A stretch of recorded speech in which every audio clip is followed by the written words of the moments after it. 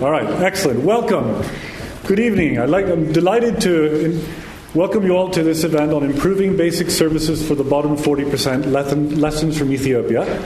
I'm Jean-Paul Feguer. I'm a professor in the political economy of development in the Department of International Development and not for International Development, which I'll explain in a moment. So welcome to all of you. We're very excited to see lots of new enthusiastic faces of new students who have just arrived at the beginning of the academic year here at the LSE, and welcome to all of you who are back as PhD students or undergraduates as well. I'm very pleased to announce to you our panel tonight. Let me start with Marta Foresti, who's Director of Politics and Governance at ODI. She has a disciplinary background in philosophy and logic, and she'll be acting as a panelist and discussant of the report, as will Peter Hawkins, who's Head of Profession for Program Management at the Department for International Development, i.e. the bilateral aid agency of the UK government. He is fluent in Amharic and spent a long time in Ethiopia and has a career spanning 30 years plus in international development. But our main speaker tonight, who will be presenting the report, is Kaiser Khan, who's lead economist and program leader at the World Bank and one of the senior figures in the office in Addis Ababa currently, although his work spans all of the world's developing regions. He's been in Latin America and the Caribbean. He's worked in Africa, of course. He's worked in Asia. He has a long career that actually began in the private sector, but then, actually, no, that's not true. It began in academia. He was a professor of economics and then went into the private sector, but has spent a long time now working in development, which I think it's fair to say is where his heart lies. The ground rules are that Kaiser will speak for about 20-25 minutes, and then we'll have discussants, and then we'll open the floor to questions. So without further ado, please join me in welcoming our speakers.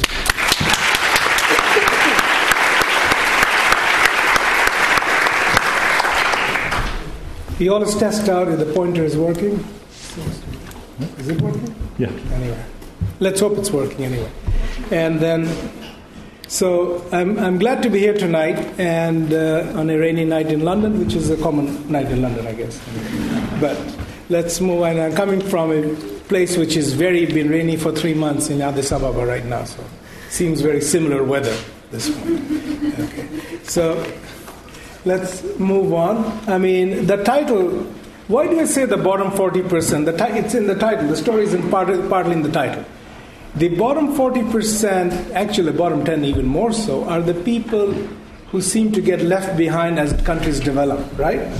So we're trying to learn some lessons that we can glean from some countries, and Ethiopia is one of them we're looking at. What kind of service delivery models can bring the bottom 40% and help them move ahead with, because at the end of the day, development is about giving people choices. But to have choices, you need to have your own human capital, education, health, all of that, right? So how do you make sure that the poor or the bottom half of the population get the same, at least access to service at some starting point with other people? We don't know about the results. At least you need to have equity. Equity of opportunities is what we look for rather than equity of outcomes, right? So that's the first point. So let's go for, so basically the whole objective study in one word, we're trying to figure out the Ethiopian model, which is a decentralized service delivery model, is reaching the poor, it's reaching the underserved small ethnic groups, is reaching women and all the people who normally get left behind. So that's the purpose of the study, and we are able to generate a data set to look at it along with Jean-Paul, who is here, right, and two other people who are not here, who are right now traveling in Ethiopian region of Harar. So here's the regional map of Ethiopia. Ethiopia became a federal state. And a federal state has, you see some regions it's really small. Harar, I just mentioned, is a little speck in there, right? But the federal state, these regions are fully autonomous and they have their regional governments, right? And below the regions, you also have waradas, which will be districts in other countries, right? And these waradas are responsible for basic services in education, health, agricultural extension, basic water supply, and maintenance of and provision of rural roads. So those are the 5 sectors that are fully decentralized at district level, which is unusual for many countries because decentralization to that level is not a common thing. The other thing with the Ethiopian constitution, I should point out, that Ethiopia is a multinational, multi-ethnic state. There are some very small ethnic groups as well. And one of the things the constitution allows is for even a small ethnic group could demand to have their own warada or district and then get control of the services at that level. So that's the federal system in Ethiopia. Okay, the total population is 92 million, which makes it the second largest population in Africa after Nigeria, which is the biggest. 98 ethnic groups, 93 languages. It has had it's the fastest growing country in Africa in the last 10 years and the third fastest in the world, so growing at 10% per year. It has also made some of these most striking reductions in poverty, but poverty still remains very high. So, I mean, while you say it's made reductions in poverty, it doesn't mean the story is over, you can go start. And it has made rapid strides towards reaching the MDG targets. Now, the MDG targets are targets, and they achieve that, but Ethiopia will probably need to go beyond those targets. So, just to give an example, net child mortality fell to from 123 to 88 per thousand. Primary net enrollment rate rose from 68 to 82%. You see some numbers of gross enrollment over 100%, but that includes students who were over age. Okay, so as I said, it's a federal state, 9 regions, 2 cities, full administrative decentralization. About 850, 1,000 waradas official in the country, but about 100 plus of them are in the greater Addis Ababa capital region. So those have a different way of delivering services. So we looked at the 850 waradas. There's a program in Ethiopia that the Ethiopian government has been good at pooling partners into country-based systems and making them work through country-based systems. And one of those programs is the Promotion of Basic Services program. I have 2 colleagues, one on the panel, one sitting in the audience, who helped develop the program earlier on.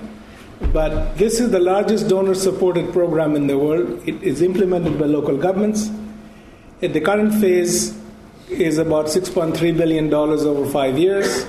And about half the funds come from the government of Ethiopia, half come from development partners, of which the largest are in that order, World Bank, DFID, and the European Union in terms of large contributions, right? And these things, this program finances intergovernmental fiscal transfers. These are transfers going to the local governments. So it goes from federal to regional, regional to local. And the federal government has a formula under which they have to distribute funds to local, which takes account population and poverty and lack of development in the process. And regions have their own formula. Each region develops its own formula. And the funds go to the districts. Okay. So the World Bank about 10 years ago, this is the 10th anniversary of that report, issued a World Development Report, which does every year. But the focus was how to improve services for the poorest. And that World Development Report postulated a model where you have to have accountability. So there are, for the poor people, and so there has to be several routes of accountability. The poor people, if you see on the left blue axis there, and the service providers are on the right, sorry. Oh yeah, you're facing left and right. I'm just trying to get it right. Okay, so you have to have accountable systems, right? So yes, you can have accountability from poor people through their impact, through votes on policymakers, and through policymakers and government requirements on service providers, which happens in countries like the UK, in most countries, strong government. You can also have, in addition to that, some mechanisms under which the poor people can actually directly influence the service providers. And when both sides work, you get better results and more accountability to the poor. So that's the conceptual model, and the Ethiopian model is basically tries to develop that. So sort of, I would say, that backed into it. So what are the models of, we know how governments work. Governments are strong, weak, whatever. So what are the models that allow citizen accountability for service provider citizen accountability? One of the things in Ethiopia is the financial transparency and accountability things. What we have, the government, all district governments or whatever governments have to publish their budgets. And they have to publish, the money they get, what they're spending it on, where they're doing it. And these have to be in the local language, right? So these are published in many cases on the web, but they're usually outside most government offices, right? And then citizens are provided training in how to react and deal with the budgeting process, right? So in addition to the local governments, service delivery, so in Ethiopia, 90% of local governments posted their budgets in public. In some regions, the citizens engage in active discussion. Now the government is thinking of moving to making all regions have active citizen discussions before they finalize the budgets, they get the allocation, right? And then 50% of service delivery units post their budget. Now service delivery units are schools, health centers, just to take some examples. Why this is important? About 10, 15 years ago, the World Bank did a study of public expense tracking in Uganda, found out less than 5% of what is supposed to be ending up at school was ending up at the school, right? So by having the budgets out there, having the, people know what the school is getting, people know the staff they're getting, so there's some, mechanism of at least getting citizen knowledge on the budget process, right? So local government officials are being trained, and as well as citizens are being trained, and this is done in training sessions as well as radio, television.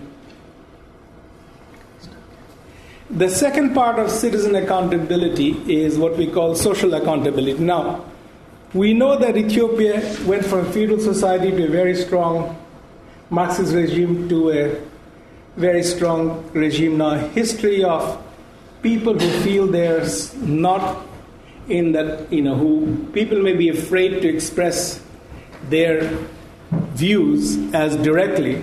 So what social accountability does is provide a structured way in which people can speak out without feeling they may be they would be intimidated. So what happens is social accountability, we have groups who are facilitators, mostly non-government organizations, civil society organizations. They will sit with service users separately, then with service providers separately, understand the problem separately, and then put them together in a situation where they help each other work out the solutions, how to improve it. So these tools in most countries have had the effect of improving results. The impact evaluation of that done in neighboring Uganda has shown at least a 25% reduction in cost or results or improvement in results, whichever way you look at it, right? That has the thing. So, and at the end of the process of social accountability, the service users and the service providers agree on a joint service improvement plan. Okay. So, I'm not going to go over the data, how we generated data, but all I want to say is that we used administrative data, we have used survey data, we've used very independent surveys like DHS to cross-check the administrative data to make sure that we are, going in the same direction. And so we have been able to get data for, we did I said the 850 Waradas or even 1,000 right now. 727 Waradas is what we have in the sample, which covers the whole country. It covers and because we did 727 because we needed some data which could only be done at the time of the census. And the last census, they had that many Waradas, so we used that data to get that. For example, ethnic characteristic of a district. Okay. So, for those of you who are not economists, I'm not going to go over this. It's there in the book, and there are several more things in the annexes. But this is a form of equation that Jean-Paul and many others who have been working on decentralized service delivery have been trying to use to estimate estimate the impact of spending and other things on services, you see that, for those of you who know math, you see the natural log sign in front of it. What we do in econometrics, use natural log to take out extreme values and the impact of extreme values, so it makes it within a range. So extreme values or outliers get thrown out in the process. I'll leave it at that. Anybody more interested, we can chat later. Okay. Now, we said that the Waradas are given money to spend on different sectors, these 5 sectors. What do they spend the money on? If you look at that pie chart, 62% of the money is spent on education, 17% on health, which is primarily health extension workers and local health facility staff. It's all salaries. Agricultural extension workers, they spend 18% of these, are called development agents. Their job is to help farmers improve their productivity. And 1% on road maintenance and 2% on maintaining water systems. The reason roads and water are low, there's another reason. Water is mostly put together by the community. This is paying for the non-community share, right? And roads, the capital construction budget comes from the regional government, not from the local government. Okay. Now, the results. That equation was estimated, and we can go into that. Now, what do they tell us? Expenditure per capita, which is one. So, for example, $1 increase in spending per capita on education at the Warada level will increase net enrollment rate by 3.6%. That is a very good impact. $1, 20 Ethiopian birr. I mean, it's a pretty good impact given what he can do. We can also see that some would say Salma tautologically reduces teacher-student ratio. Now let's look at health. Maternal child mortality improves with increasing spending in health in the district level, right? So a $1 increase in per capita health spending will increase Penta 3 vaccination, which is it's a group of vaccinations done for children, by 4.9%. Access to antenatal care, which is care, parents taking their children, pregnant mothers going to see health facilities before they have the child, by 6.4%, and access to skilled birth attendants, which is going to a skilled birth attendant at the time of birth, whether a facility or a health extension worker, up to 11.3%. Now, those of you who understand, who know how mortality and health works, the first two will reduce child mortality, and the second two will reduce maternal mortality, which are pretty high still in Ethiopia. So, these are very important ways to spend money. Okay. Now, agriculture, again, per capita increases in spending on agriculture services. This is primarily not on inputs, not on it's just advice provided to farmers, right? So that has a significant effect on increasing output on most cereals and vegetables. There's no root effect on root crops, pulses, and oil seeds. When I was undergraduate, I was doing this pulses. So all these things I had to figure out what. We can explain later. I'm not going to go through and explain what each group is, right? But one crop you see, NSET, is a very Ethiopian crop. You'll not get that anywhere else. It's there. So it grows in a certain part of Ethiopia. Just other crops, I'm sure you see everywhere else in the world. Okay. Now, the other question we're trying to ask is the money and the spending, the impact of spending getting to the poor. And for that one, we did the analysis. We found out that spending at the national level, which we did, and I didn't do it, our other colleagues did it, right? Of the bottom 40% receives only 33% of the impact of public spending in education and 34% in health, right? This is the whole country level, including the local districts, right? Now, we just look at the district level, the decentralized spending at the district level. 63% of the incidents fall on of district spending on health falls on the bottom 40%, and 56% of that on on education. So, local district level spending is definitely more pro-poor than national spending in Ethiopia.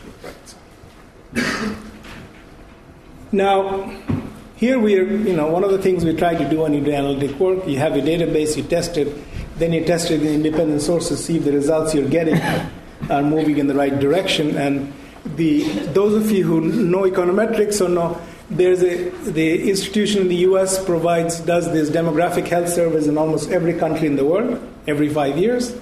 And this data is very independently done on an independent national global method. And looking at that method, you can see that improvements in health outcomes have been across all quintiles. So they have the data across the 5 wealth quintiles. It's been improved across all quintiles. Again, we'd be arguing that this is because of the way Ethiopian spending for basic services is structured to get to the poor. Okay. And let's look at what is the impact of agriculture spending by wealth quintile. Now, from a purely econometric statistical point of view, the landholding quintile here is slightly richer than the wealth quintile because the poorest people, if you don't have land, you're not in this group, right?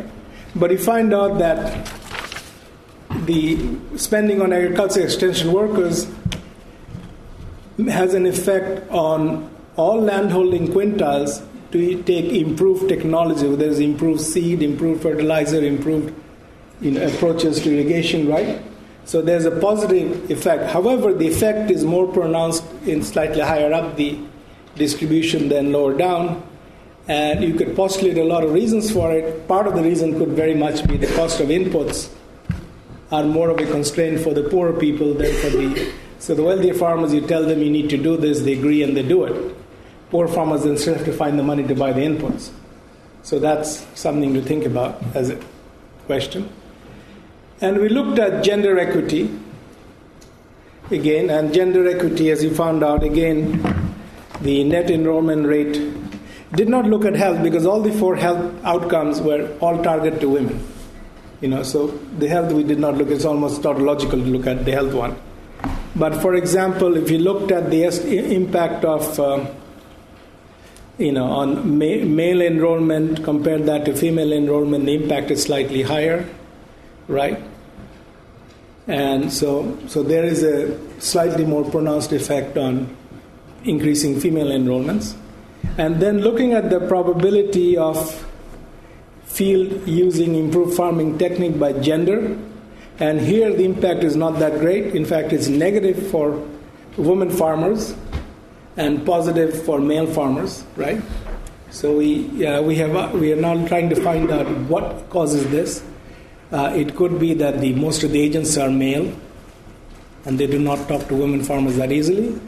It could be the agents are focusing on certain crops, and then they do not, and they do not focus on crops that women tend to grow, which would be more food crops, generally in most countries. Or it could also be that the women farmers may have plots which are not as good. So any of that, but this is the impact on results. I'm not saying there's deliberate bias, but it could be the way the service is delivered has to be looked at. Okay. So the conclusions are, very much localized spending has a good effect on health and education, with the effect less clear for agriculture, but it's still positive. And it's pro-poor, benefiting the bottom 40% much more than regional or federal spending. The equity effect is stronger for health and education, less for agriculture. Gender equity is good for health and education, not agriculture. Okay, this targeting of lagging region works except for... Okay, we pushed that slide into the back. Let me go to that slide. I didn't put it out. We have lots of slides we did not put out, but this is one slide. This one here. Okay. This is a spatial variation of expenditures. This is important because part of the federal system was to set out to provide more, a pushed effort, a stronger effort for the more lagging regions and the more lagging ethnicities. And this result, as you see, bears out that finding. The more lagging regions are getting more. There's one exception, Somali, but we found out the reason it's lower is because Somali is spending, we are using water level expenditures in this. Somali is spending much of its money at the region level.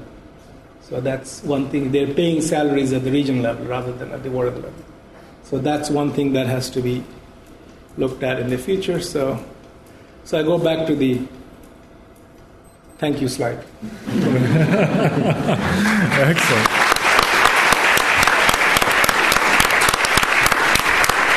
Great. Thank you very much, Kaiser. And a couple of quick housekeeping points I should have made at the start before handing over to Marta. First of all, there'll be free copies of the book, courtesy of the World Bank, available on the table just outside the doors as you walk out either door at the end of the event. So you can just go and pick up your own. Secondly, this event was advertised with one additional speaker, Andy Norton, also from ODI, who sends his regrets. He has a sick child at home and so couldn't be with us tonight. And so that's why we only have 4 people at the table. So, Marta.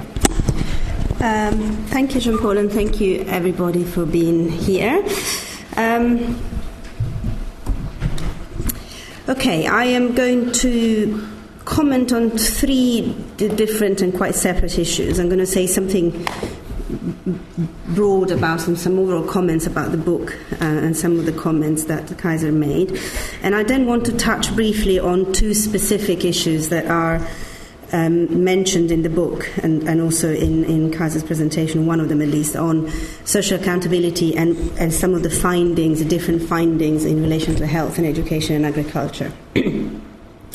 So overall, my sort of general comments about the book is that it is extremely useful to have empirical studies of this kind where you can have reliable, good quality data over a decent period of time.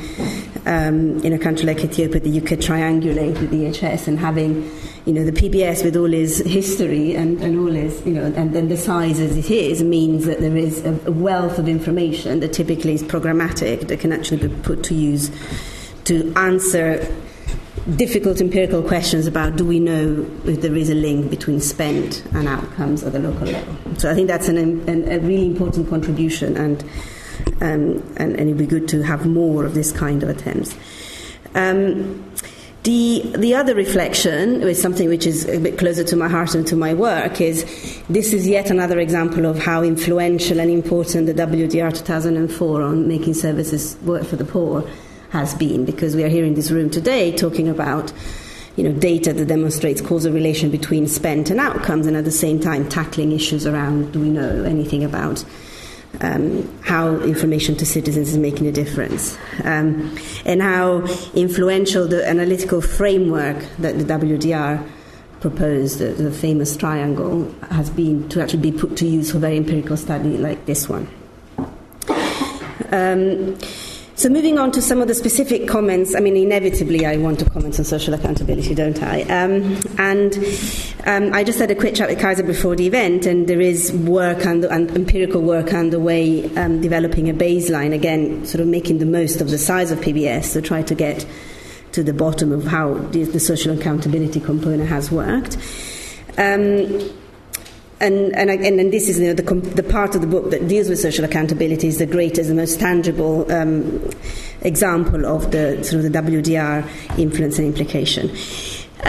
What this book says about social accountability, I think, is a very good it's a very good proxy for, I think, where we are with this broader debate about the importance of social accountability and governance factors in determining development outcomes, which is basically that we all recognize that it matters, but there is still a lot that we don't know about when it works and how. Which, let's be careful, it doesn't take anything away from the notion that citizens ought to have a say in how budget is spent, or ought to have the information they need to be able to make choices. But it's a fundamentally different question than proving and linking the fact that there is investment in these areas and improved outcomes.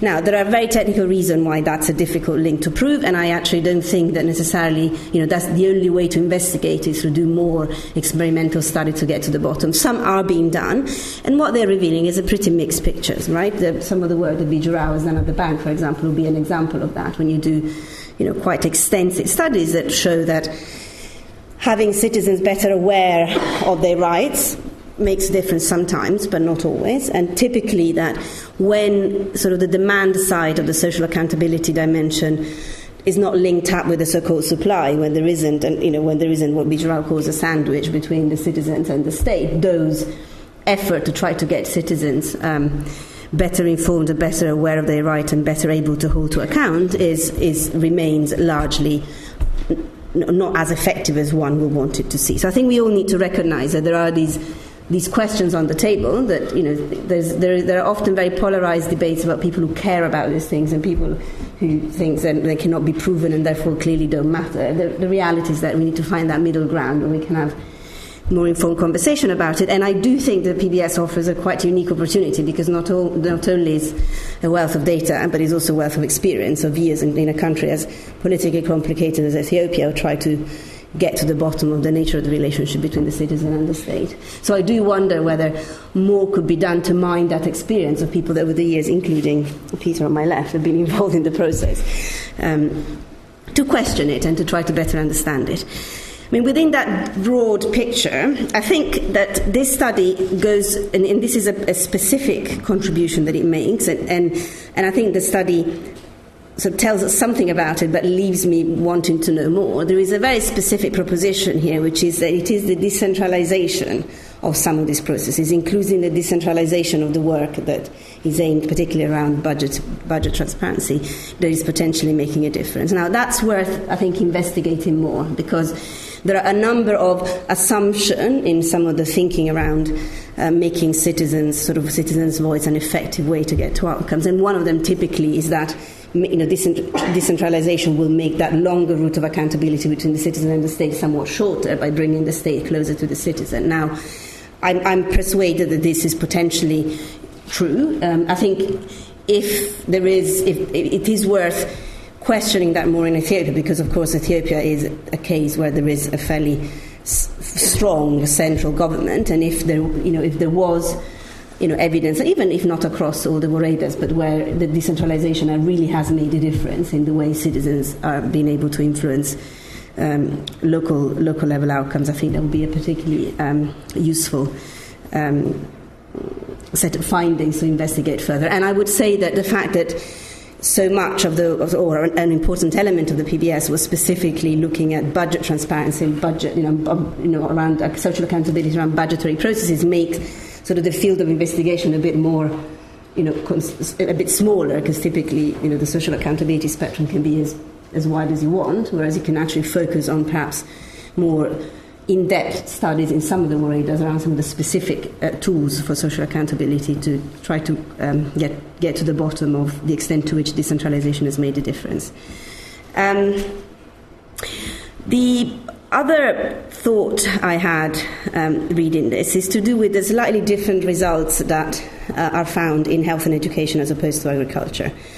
Again, the reasons, there are some hypotheses in the book. The reason why this caught my attention is because at ODI, in sort of those of in our work on governance, we've been for the last few years trying really hard to get a better handle of how governance affects development outcomes in different sectors. And one of the areas that we've investigated is whether there is anything that is inherent in sector characteristics that is likely to have a different, different implications in relation to the institutional governance factor that shapes service delivery outcomes. And one of the hypotheses we've got that there are differences in health and education, in primary health and education, and even within sectors if a program is investing in public health, is fundamentally has very different features than distribution of medicine. So we're really trying to get a handle of how these different sectors, how the technical characteristics of sectors have implications for political and governance drivers. And I do wonder whether there is something about this, the way we define services in agriculture that is fundamentally different than health and education, including in relation to the final beneficiaries, which are not citizens at large but consumers of services of different kinds. That'll be worth thinking about further. Lastly, a question to you in relation to the PBS architecture. And this is, I think, is an open question, and one that we're getting closer and closer to becoming braver about suggesting, is that if we're serious about putting the social accountability and the governance thinking to better understand how and when it improves outcomes. One way to do it is to look at programming to have an integrated approach to this. I mean, it's interesting, PBS continues to have a strand, if I understand it correctly, that is the social accountability dimension that is running parallel. At some point, the question is not just one about empirical data, it's also one about ways of working and design, is whether there are ways in which all this wealth of experience around, for example, budget transparency, can be integrated in a design, within the design of a sectoral program, to get a little bit closer to the nature of the relation between them. So my proposition is that one way to investigate that problem is exposed through research, but another one could be experimenting with program design that builds some of that element into the sectoral program. And I just put to Kaiser and to others and Peter that have more of an experience around program management, the proposition, and this could be an innovative and experimental way to go. Excellent. Thank you very much. And now Peter Hawkins. Thank you. And thank you, Kaiser and Marta, for your words. The disadvantage of coming third is that everyone else has said what you wanted to say. I suppose the advantage for me is that Kaiser's gone through the economics, you've gone through all the social development stuff, so I can just tell the stories. I don't have to be academic in what I have to say. But I want to start off by, first of all, congratulating John Paul and Kaiser on a brilliant piece of work. When this was just an idea in our minds, whenever it was 2 years ago, I think, 3 years ago, I never believed that we'd actually get to this level of detail and complexity. So congratulations. But secondly, just to put it into a context, I think this decentralized service delivery has been going on maybe 8 years, 9 years with seriousness. It is at the beginning and very beginning of a much, much larger project, a project that will probably take another 10, maybe even 20 years before it's fulfilled. As Kaiser said, Ethiopia has a population of over 90 million. The terrain is inhospitable, and the different ethnic groups, 98 ethnic groups, really brings a sort of challenge to service delivery that very few other countries are probably faced with. So in many ways, it's a no-brainer to decentralize service delivery, bringing it down to the lowest common denominator, bringing it closer to the people who are actually managing the delivery rather than centralizing it. If you think about UK, which has 2/3 of the population and a much bigger infrastructure, it's only over the past 20 years that we've really started decentralizing our system with national health trusts and so on. And even then, we're not succeeding very well. So the experiment in Ethiopia has been quite fantastic.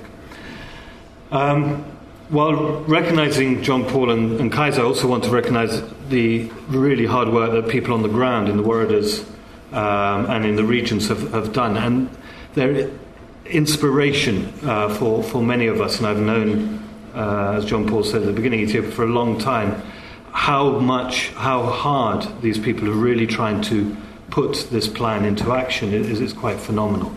And at a central level, how people in central government are really trying to stick to the principles that decentralized service delivery is trying to do.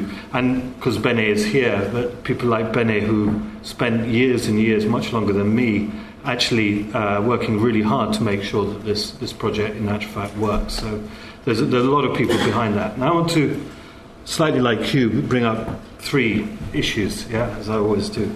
Accountability, then the results, and then a little bit about the emerging regions where there is a black hole in it.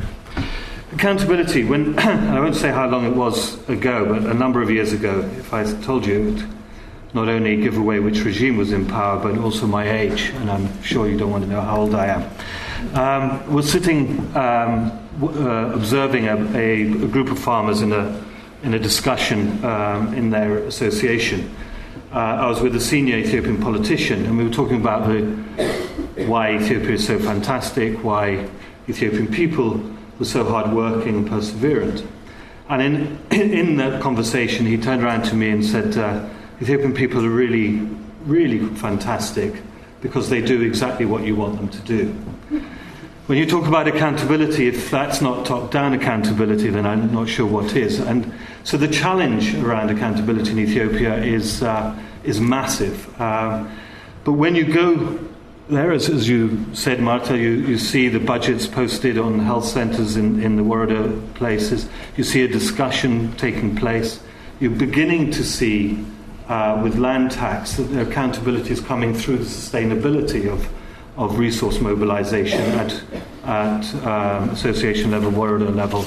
And it's the changes are palpable, I think. You can see where people are now beginning to demand the service, but not only what service that they require, but the type of service that they require. Committees, parent-teacher committees in schools are a force to be reckoned with in many parts of the country. The results, and again I'll start with a story. A couple of years ago took my children up to Lalibela and we sat by the marketplace. It was a Saturday afternoon. A market was working and this farmer was walking in from the countryside. And with my children I started talking about that farmer. That farmer looked the same to the farmer that 20, 30 years earlier that I sat in the same place during the Ethiopian famine and watched a farmer of a similar type coming in slightly for different reasons. The market was of the same size and the same produce. The only difference was you got one section of the market which had expanded into Manchester United, Arsenal, and now the Premiership football shirts. But if you ignored that, the rest was exactly the same. But in talking to this children, to my children, because they were berating me that in the 20 years of development in Ethiopia I had achieved absolutely nothing if that farmer was the same. But in actual fact, when you looked and analysed the prospects for that farmer today is 75% chance that he would own his own ox to be able to farm. That farmer's wife would probably be alive, whereas 20 years ago he would be on his second or third or fourth wife. The child, especially the under 5 child, is more likely to be alive than dead. The children were at school, as it turned out. And so the prospects of that farmer has changed immeasurably. No longer is he working from day to day, is the family surviving on a day-to-day basis. They are developing in a way that was unimaginable 20 years ago. And that is because the services now were available.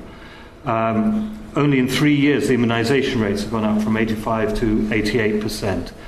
There are 21 million children in school in Ethiopia.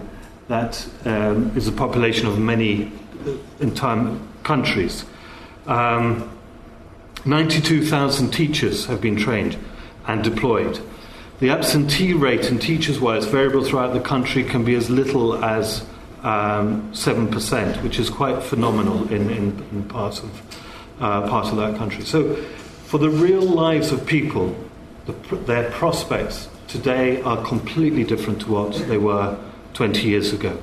But there's still a long, long way to go, and decentralization will only improve the likelihood that those prospects will materialize into real gain and real reduction in poverty. But I suppose the area of greatest challenge, I think, is around the emerging regions. Emerging regions, Somali, Benishangul, Gumuz, Gambela and the Afar region make up probably about 10% of the population. And yet in Somali region, for example, the enrollment rate is less than 50%, whereas in other regions it's up to 88, 89%. And it's there, I think, where decentralization in itself is not... what else needs to take place? Is it sufficient or is it not sufficient? How can you reinforce the management structures to ensure that the service delivery continues to meet accountability standards and standards of quality of services that would allow people to not only benefit from them but demand more from those services? Gambela, with a population of 300,000, thereabouts, and it's the size of, I think, Wales, or if not bigger. You've got real challenges of how do you bring about services into those areas. But I think more particularly is the advantage of decentralisation is you devolve the management down to the lowest common denominator, and that management continues to be weak and will continue to be weak for a long time to come. Great, excellent. Thank you very much. You don't have any reply. Should we just go straight, or should we just go straight to questions? Yeah, go straight. Let's do that. Okay, so let's take questions for anyone of the panel. If your question is for one person in particular, please state that. Otherwise, we'll assume that all the questions are answerable by everyone. Yes, over here in the white shirt. Yes, sir. We have this roving mic, so there we go. Yes. Thank you, Chair. I'm really astonished from what I'm hearing from the floor in terms of, am I sitting in an academic institution or is this a political discussion? By that, what I mean is, yes, there are big headways that have been made in Ethiopia in terms of growth. I wouldn't use the word development, because in most human or otherwise indices, Ethiopia is still at the bottom of the world. My biggest question is the other side of the story that has never been told, which there is an opportunity to make this even better. What is basic services without basic right? Okay. So that doesn't exist in Ethiopia. Don't take it from me. All independent organizations say that is the case. World Bank, I have never heard of them saying we have failed anywhere in the world that they have been to. For a country like Ethiopia, where the last over 10 years that we have been pouring over $5 billion a year and start from a low base, it is not surprising that we are making a lot of improvements. But we could have made how much? The link between rights, accountability, governance, and change in terms of outcome, that link has been severed, and the World Bank wouldn't say anything about that. And I can tell you from my first-hand experience, if you're telling me there is that much accountability at a local or whatever level, this has never, why hasn't that never translated nationally? Okay, thank you for that. There's some other questions, so let's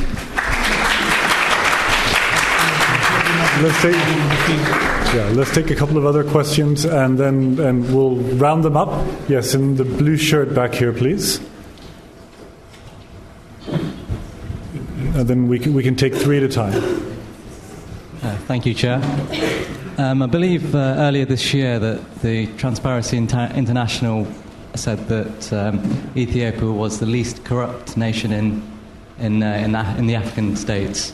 How does your model of decentralization work within more corrupt nations, really, in terms of effectively driving political and economic systems in order for distribution of wealth equally between sort of different, the lowest 40 percentile, really? How do you see it? How can you effectively manage that process? Right, okay, good, thank you. And gentleman down here in the front, on the aisle, yes. Thank you very much. I was particularly tickled in the presentation when you made the point about the approach to decentralization in Ethiopia, where you said that even the small ethnic groups can actually demand for a district and they get it. In your opinion, do you think that is a positive thing? Do you think it increases the effectiveness of the decentralization process itself? Because I saw there are ethnic tribes in Ethiopia which are as small as 1,000 people, even less than that. So can a district actually be granted for those groups? And does that therefore move people further apart rather than promoting national unity and integration and so on and so forth? Then other two small points is on how sustainable are all these gains that you have talked about. Because I see it is 50% externally funded. Is the World Bank and other European donors going to be there forever? Or should we assume that they will get there one day? Is there something from within Ethiopia to show that they are able to take on this, even if there is no donor money? And on participation, it's different to put information out there and whether actually people are making use of it. You said about 270,000 people have been trained.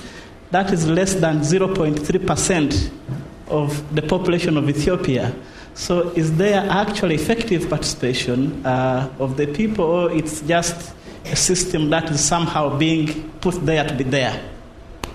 Okay, thank you. Let's let Kaiser answer first, and then I'll let our other panelists. Okay, what I love about Ethiopians is their enthusiasm for the country and their love of their country. And thank you very much, and your points are well taken. I wanted to stick here to empirical results, triangulated by results, not just official data, but using independent survey data. And I'm sticking to that. I'm not getting into the rest of your question. And you can have a private discussion about that afterwards, right? For your question about whether keeping small groups having their own wardas, is that feasible?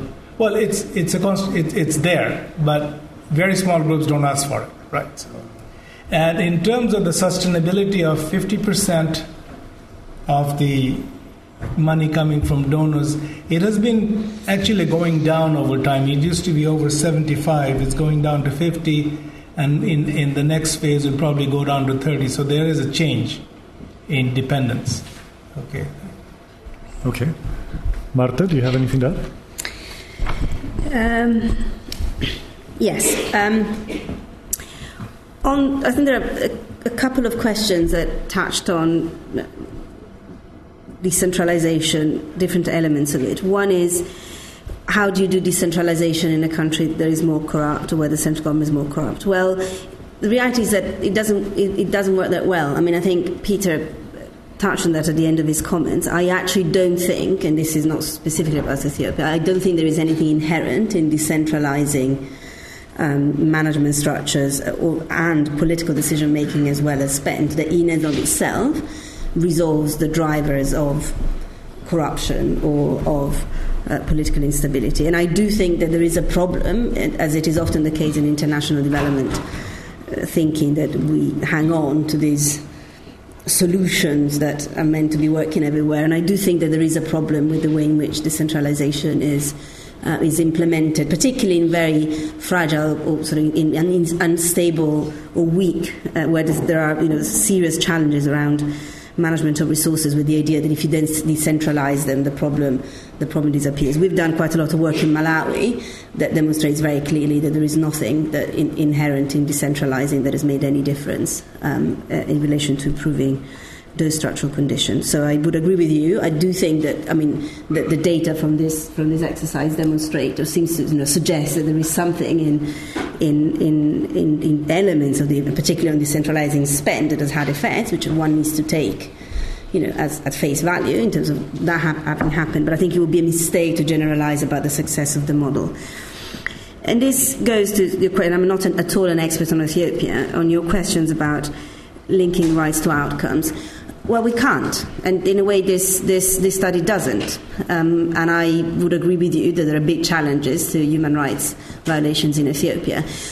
However, we do, those of us who try to get a handle of what determines human rights outcomes in different places, I think there are examples in Ethiopia, and the other obvious one in Africa is Rwanda, where there are, for some of the reason that maybe you outlined, because we started from a fairly low baseline, but where there have been clear examples of improving in human development outcomes, where, in the face of fairly authoritarian regimes being in power centrally. I mean, I think that's not, something that we need to be able to discuss. And in the same way that we should be very careful not to assume that because there have been improvement in outcomes, this has made any difference to the situation of freedoms and individual rights. So I think it's a question that is worth posing from an empirical point of view, and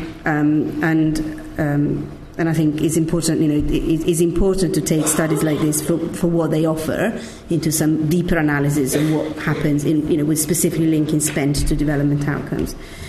And I think I'll leave the question about levels of aid and donor to Peter. Just taking up Mark's last point and your point. I mean, we are discussing decentralized service delivery here, and I mean, you're right. You've got to look at the wider picture, and I think the issue of sustainable decentralized service delivery will be challenged more and more as the situation evolves because of issues around rights, governance, and accountability. And I think those are all things that are discussed and raised, and people are trying to affect change to bring a positive outcome there. But the issue of sustainability, I think, is the key with a lot of this. And you talk about the funding. The funding in itself is I think, less of a problem. The greater problem is whether the government will stick to the policy, and I think that is there. So what we've done with the government is bring about a study around sustainability, so that in 10, 20 years' time, because as I said, it's a long-term project, the outcome of this is sustainable for the people of Ethiopia and the government of Ethiopia, wherever that is. So looking at issues around taxation, looking at issues around prioritization in development over the next few years, and so on. Corruption, I've had the privilege of working in some of the most corrupt countries and looking at some of these issues there bring about certain challenges.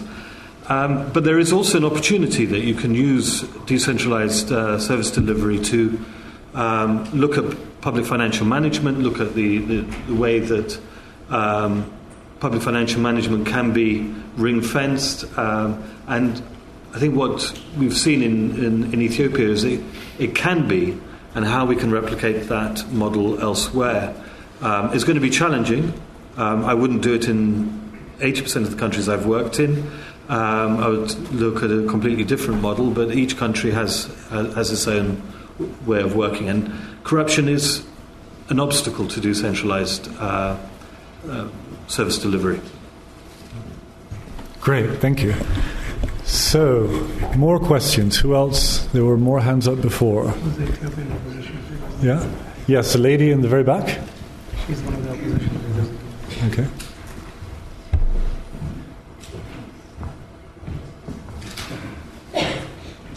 The last political question we can't answer. Thank you. My first question is about your excellent statistical study on Ethiopia, please. And I want to know about the spatial variation of Warada expenditures per capita. I'm sorry, can you speak up a bit? We're having trouble hearing you. You want to know about spatial expenditure? Spatial variations spatial variation expenditure. Warada expenditures per capita. I would like to know if you can aggregate your data on a regional basis in order to determine which region has the biggest bang for the buck. Specifically, I would like to know if Region 1 is doing better per capita than other regions in determining the effect and the outcome per dollar. Will you be able to tell me that? That is my first question. My second question is for the gentleman from DFID. I would like to know, please, why you are using the term emerging regions emerging from what? And I note that the emerging regions, Somalia, BG, Benishangul Gumuz, and Gambela, are all either oil or gas-producing regions, as opposed to other regions that are agricultural based. What is the criteria for being an emerging region? Thank you. Okay, thank you. I think the gentleman next to her had a question. My question is about, I don't remember his name, this man. He told us that Ethiopia has been improving and improved for the last 20 years. But on the other hand, I read a report written by the Oxford University, which puts Ethiopia second last poorest country in the world. Only Niger being behind Ethiopia. We know Ethiopia, I'm an Ethiopian. Ethiopia has been poor all the time, but according to these statistics, which Oxford University shows, it is going from worse to worst. But would you say, including also you mentioned peasant talking Matthew around Lalibela, I think maybe your study depends on the person whom you talked, or it's a reflection of the economy of Ethiopia. According to the Oxford University,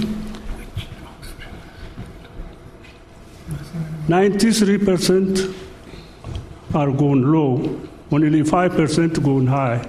You can read that is 2011, which Oxford University produced. But I don't know, maybe the different angle people are looking. Whom can we believe then? You told us it has been improving for the last 20 years. Thank you. Great. Okay. And maybe one more down here, the gentleman in the front. Okay, and then I'll come to you next round. Thank you very much for the opportunity. In the presentation, you said that all financial transfers are made public. For even in local languages for people to see and all that. I'd like to find out that tying that in with the leadership at the Warida level, how are the leaders at that level appointed? And I ask this because if the local people, let's say, if vote for them to be there, there's an extent to which they can voice out as far as that financial, let's say, accountability is concerned. But if they are appointed at the central government or at the regional level, as you told us, then they may not even listen to the local people. So they exposing accountability of the finances, will just be just addressing. It wouldn't make much difference in the Warida level. I don't know if I mentioned the word very well. Thank you. Okay, thank you. All right. Kaiser, would you like to start? Yeah, on the first question on regional variations, if you look at most of the data in Ethiopia, you'll see regions are converging with the exception of Somalia and Afar in outcomes in health, education, in all these areas. And some of the problems in Somali are probably due to the pastoral nature of the population, because the services are stationary, the population is not. So that's something to look at, that divergence. But as we are finding out over time, the pastoral population are getting less and less pastoral. Nowadays they keep the older people, the women and younger children in a fixed location. Over time they're coming back, so that'll be one way to move forward. But generally, the gap in Ethiopia now is actually among lagging Waradas, which are all over the country, not just in the less developed regions. For example, just give you one example, the net enrollment rate of the bottom 10% of the Waradas is about 15%. Right? This is Warada's average for the bottom 10. And these Waradas are in every region of the country, compared to the national median, which is similar to the national mean we pointed out earlier. So there is a geographic divergence, but it's no longer at the regional level, it's at the Warada level, right? So we have to look at it. The question on financial transparency and governance issues, Ethiopia is modeling itself after China as a development state.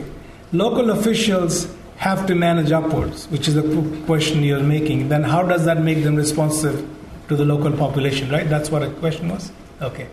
They manage upwards, but because the government is trying to stake its legitimacy on getting results, local officials' performance in getting the results is a big factor in whether they move upward or move out or move downward. So there is a results-based accountability, but even if they're doing upward management, so there are a lot of strict targets given, lots of things have to be delivered, and also a few things have been happening in more recent periods, which means that maybe in 2-3 years' time they will have more structured response mechanism in every district of the country now, every Warada. So those structured responsive mechanisms are useful because social accountability allows people who have less voice to be able to voice because they're sitting in a structured system. I think most of the questions from Peter on this round, if I recall. I would agree with you with the term emerging. I was just being consistent with all the other documents, but then there are 4 regions in their own right. And I think the issue there is that those 4 regions, more than any other regions, have been under-resourced in terms of service delivery. And it's only recently that some of the resources are now being put in place.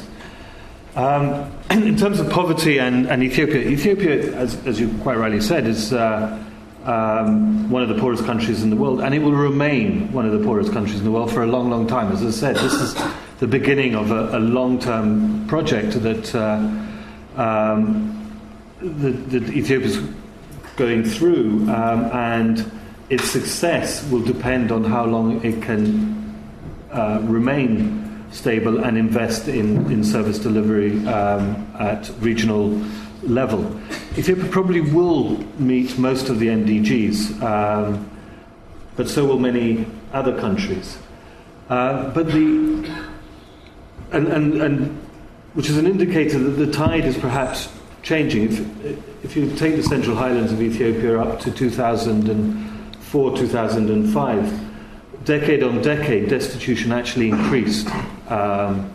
Since 2005, with service delivery becoming more and more prominent, access being increased immeasurably, things are beginning to turn around. But it will take a long, long time before Ethiopia can come out of poverty, and there will always be pockets of extreme poverty in the country for decades to come. I actually want to go back to a question in the previous round because I forgot to mention your questions about the fact that there is a difference in talking about participation in terms of that being provided or being in place. You mentioned trainings taking place and those not being necessarily the same as participation working in practice. I would agree. basically, and that's what I meant earlier in my comments. I think there is a genuine open questions that need to be addressed about the extent to which social accountability interventions are effective. My take on it is that there is a limit to which that question can be an empirical one that can be answered by data and research. Some of it, I think, needs to be experimented with, particularly for this work at the local level, when you try to actually put in practice the social accountability measures alongside other forms, other tools to try to improve outcomes and see how in connections they work. But I would agree with you that there is a problem if we continue to talk about social accountability as something that works in principles and and is just done in terms of activities. But I do think that there is potential in this work at the local level to get a better handle of it, and I do wonder whether on these discussions about the actual differences, the variations between regions, including on some of the different political settlements and political structures that exist within those regions, there is scope to get a better sense of the differences between regions in relation to where social accountability works better than in other. Great, thank you. Let me interject a couple of quick observations because I'm a co-author on this study as well. I like the lady's question very much at the beginning of this round about which region gets the more bang for its buck. We can answer that question. Unfortunately, I can't answer it right now because I can't remember exactly, and I don't want to lead you astray, or I think I can remember, but I may be wrong. But we can find out immediately following this event because it's in the annex of the book, where you can see regional decompositions of investment funds and also regional results too. Yeah, and results, exactly. And so regional dummies that measure the marginal, the incremental effect of the marginal dollar, let's say the marginal beer, on education results, health results, and agriculture results. And you can see that the answer will be 2 or 3 regions for education get more bang for the buck, and perhaps a different 2 or 3 regions get more bang for the buck in health. And that in itself is interesting. And so that gives us sort of more grist for the mill for further investigation. If I can comment on something that's come up in several questions about corruption, the decentralization is a field that I've been working in for a long time, as some of you know, and I'm happy to tell you that there are exactly 3 things that happen with respect to corruption when a country decentralizes. One is that the local governments and the regional governments are comparatively less corrupt than the central government was before, and so corruption gets better. The second possibility is that the regional and local government are more or less as corrupt as the central government was before, and you don't get much change. And the third option is that it gets worse. And all of these things happen across the world. I very much agree with Marta that there isn't a single linear response or a single linear prediction about what will happen when you decentralize vis-a-vis corruption. It could get better, it could get worse, or you could get broadly no change. And so these reflexive policy recommendations about decentralizing because the following will happen are silly, and it's good that we're getting away from them. The interesting analytical question is why in some countries, or even within countries in some regions and some woredas, you have far more honest, far greater probity of government than you had under centralization when a country decentralizes. And in other regions and woredas within the same country and within the same decentralization program, it gets worse. And that's the kind of space where I think there are going to be 1,000 studies launched in the coming couple of decades, and some of you LSE students could be amongst those who do that work. Next round, there's a question here. Yes, gentleman here in the striped sweater. And the lady.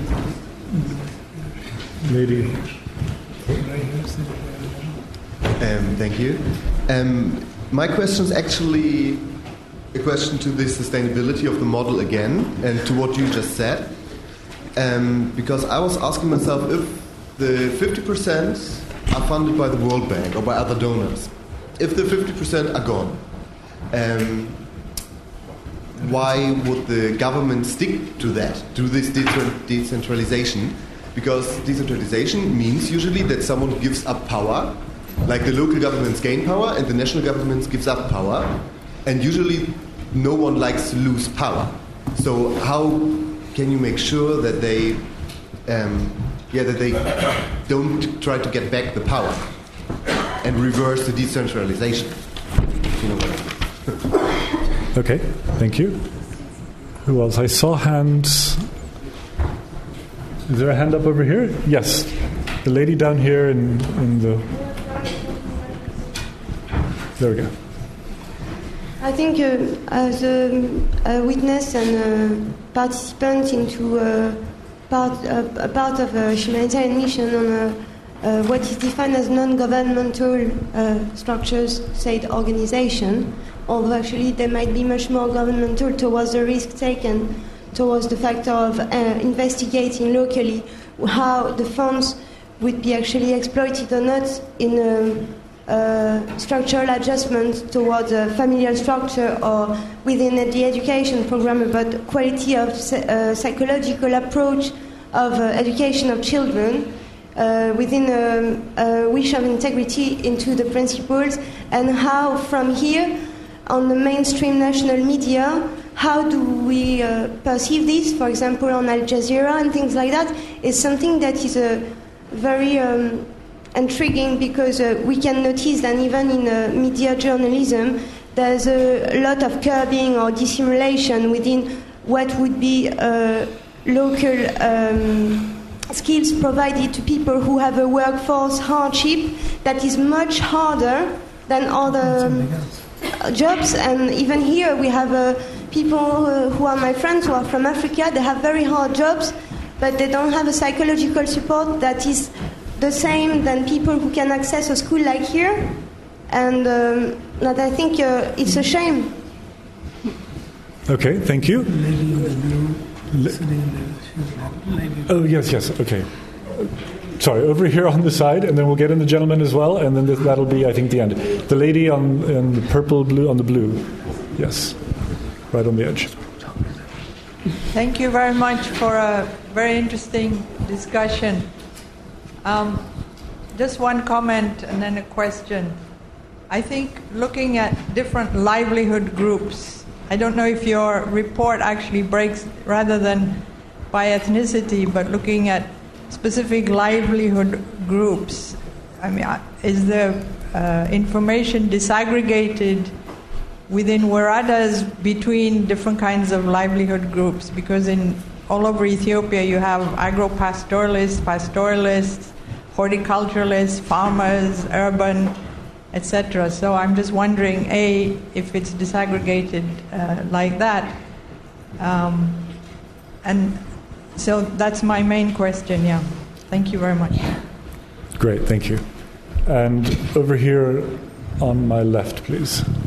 Yes. Thank you for finally coming to me. You're most welcome.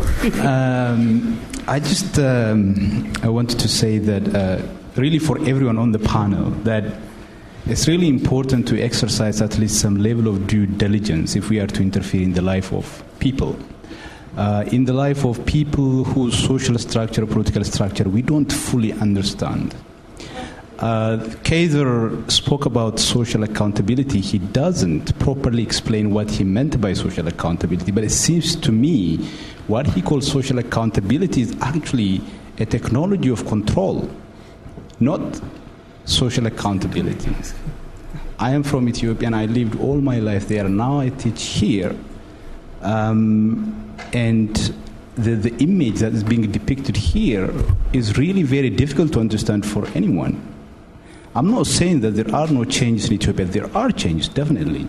But I would really be interested to actually understand how much of that data comes from the government. And if the government is clearly authoritarian, which I hope most of you would agree, what is the legitimacy of using this data insofar as this is the government that justifies its own legitimacy as a government on lifting people out of poverty? Because it has to deliver results, as you said. I agree with you. And insofar as its own legitimacy ultimately rests on this fact, how do we trust this data? So I would really be interested to hear how much, in terms of percentage, this data how much of this data comes from the government, and why is it that you can't gather your own data rather than relying on the government's data? Thank you. Okay. Do you want to start? I'm not sure. The last question, I got this at the University of Addis Ababa when he made a presentation too about you're taking the government data to get results which make the government look. Yes, I remember I mentioned at the beginning we triangulated the government data findings with data from DHS, which is generated independently by a US-based organization, and the same model is used in every country to collect the data and test the data. So we have tested the results we found here with the data, and in fact one slide I showed was actually just DHS results. So I'll leave the data question rest. As far as the political economy question, this is for you Ethiopians to work out among yourselves. I'm just going by what the data is telling me, and I'm trying to, and I've told the researchers at the university, others who are skeptical of some of the findings, take the database and do your own analysis, right? If you are taking an intervention, you need to justify intellectually. You can't write a book and then say that is for you. Sorry. You don't want any education or health service in Ethiopia? That's fine. That's the other interview. Always saying do this in that way. And so let me answer the other questions, because I think I don't want to get into political economy questions and I'll spend all my time on those issues, right? Now, there's a question on livelihoods and how that interprets results. Yeah, one of the issues of what you have with livelihood patterns is that we are actually trying to generate the data now in the next round, and we are having independent surveys done to look at livelihood patterns and livelihood issues, right? And how that affects some of the results. It is very clear from the anecdotal evidence that if you're a pastoral population, if you go to the pastoral areas of Ethiopia, you'll have very high school enrollment rate in the beginning of the year. Then the grazing season starts. Most of the boys drop out. They go off grazing. Again, at the end of the year, you have a very high enrollment rate, right? So if you do not look at it in a seasonal basis, your data, snapshot data, beginning of the year, end of the year, will not give you the right results. So that's why you have to look at these questions by talking to households and not using administrative data. That's why we're trying to generate some of that data. There's a question also on the question that you had. Most of the points you make are great, and I said in the beginning, development is about choice, right? And if you look at people, Ethiopia is still a very poor country, as I know. The results are there. It's still a very poor country, and it's starting from a very low base. But if you look at the reduction of poverty in Ethiopia, the three factors that reduce poverty in Ethiopia in the last decade or so show are, first of all, broad-based agricultural growth, which is, small-scale agricultural growth, which is what Peter was talking about in his anecdote, right? That results are confirmed in the rounds of, we looked at the independent service for that. The second factor has been, if you look at Ethiopia, if you look at the history of the last 40 years of Ethiopia, and the most characteristic factors in Ethiopia has been the story of famines, recurrent famines, and mass starvations, right? The frequency of that as a national scale has gone down, and there's still localized problems. We're not saying it's rosy, right? But one of the reasons for that has been a massive effort by the government and by Ethiopia's development partners to fund food security safety nets which react in advance of a crisis. So if you looked at the last Horn of Africa crisis, Ethiopia, which would have the highest impact on normal drought in the last, had the lowest impact because of these organized programs. It is not just the government alone, it's the Ethiopian communities, all of them working together to rehabilitate the mountainsides, to reforest the hills, which is helping improve productivity and reducing the risk in that area. And the third factor has been the improvement in service deliveries. These are the three things driving poverty reduction in Ethiopia. It's still a long way to go. Okay. Instead of the vaccinations at 6 months for the baby, you could give that free orange juice, because what free orange juice and real yogurt. What do you think? I'm not a nutritionist, but I'm sure my nutrition colleagues would agree with you. And there's a micronutrient program UNICEF is doing right now, is looking at some of those issues. Yeah. In terms of the question whether the federal system will be sustained without donors, this federal system was built up without donors telling them to do it. I mean, it is in the constitution of Ethiopia, and it's a constitutional obligation of the federal government to provide funds to the regions and waradas. And in fact, there's the House of Federation, which is a separate house, which actively monitors it, right? And so I think that takes care of all the questions, yeah. We also had questions on sustainability and livelihoods. Marta and Peter, I don't know if you have anything to say about that. I mean, on the sustainability of the model more, so back to decentralization. I mean, Jean-Paul is the expert here, and you already mentioned how, there are a million different versions of it. But one of the problems, what you said about the fact that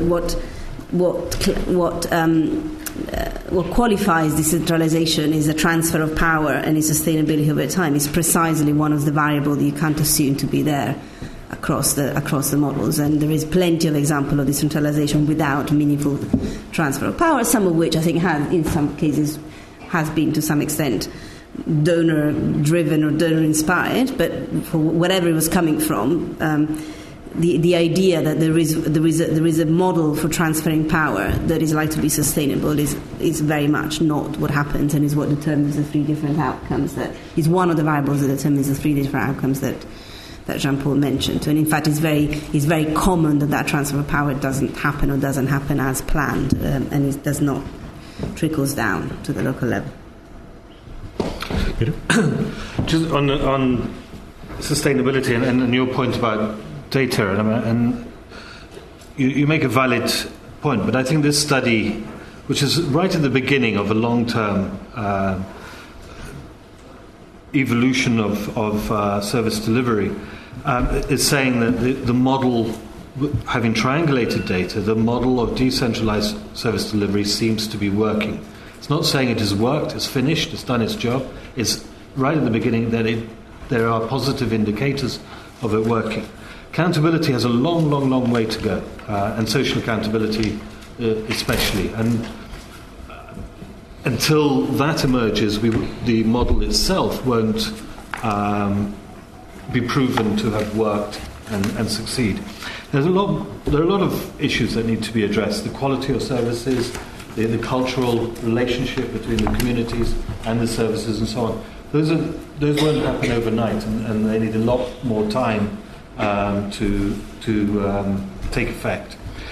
Just on a wider thing, on the issue of the amount of external and internal resources, there's something called the additionality test, which every 6 months is looked at. And that's to ensure that the Ethiopian government contribution year on year continues to increase and is ahead of the external resources that it brings to bear.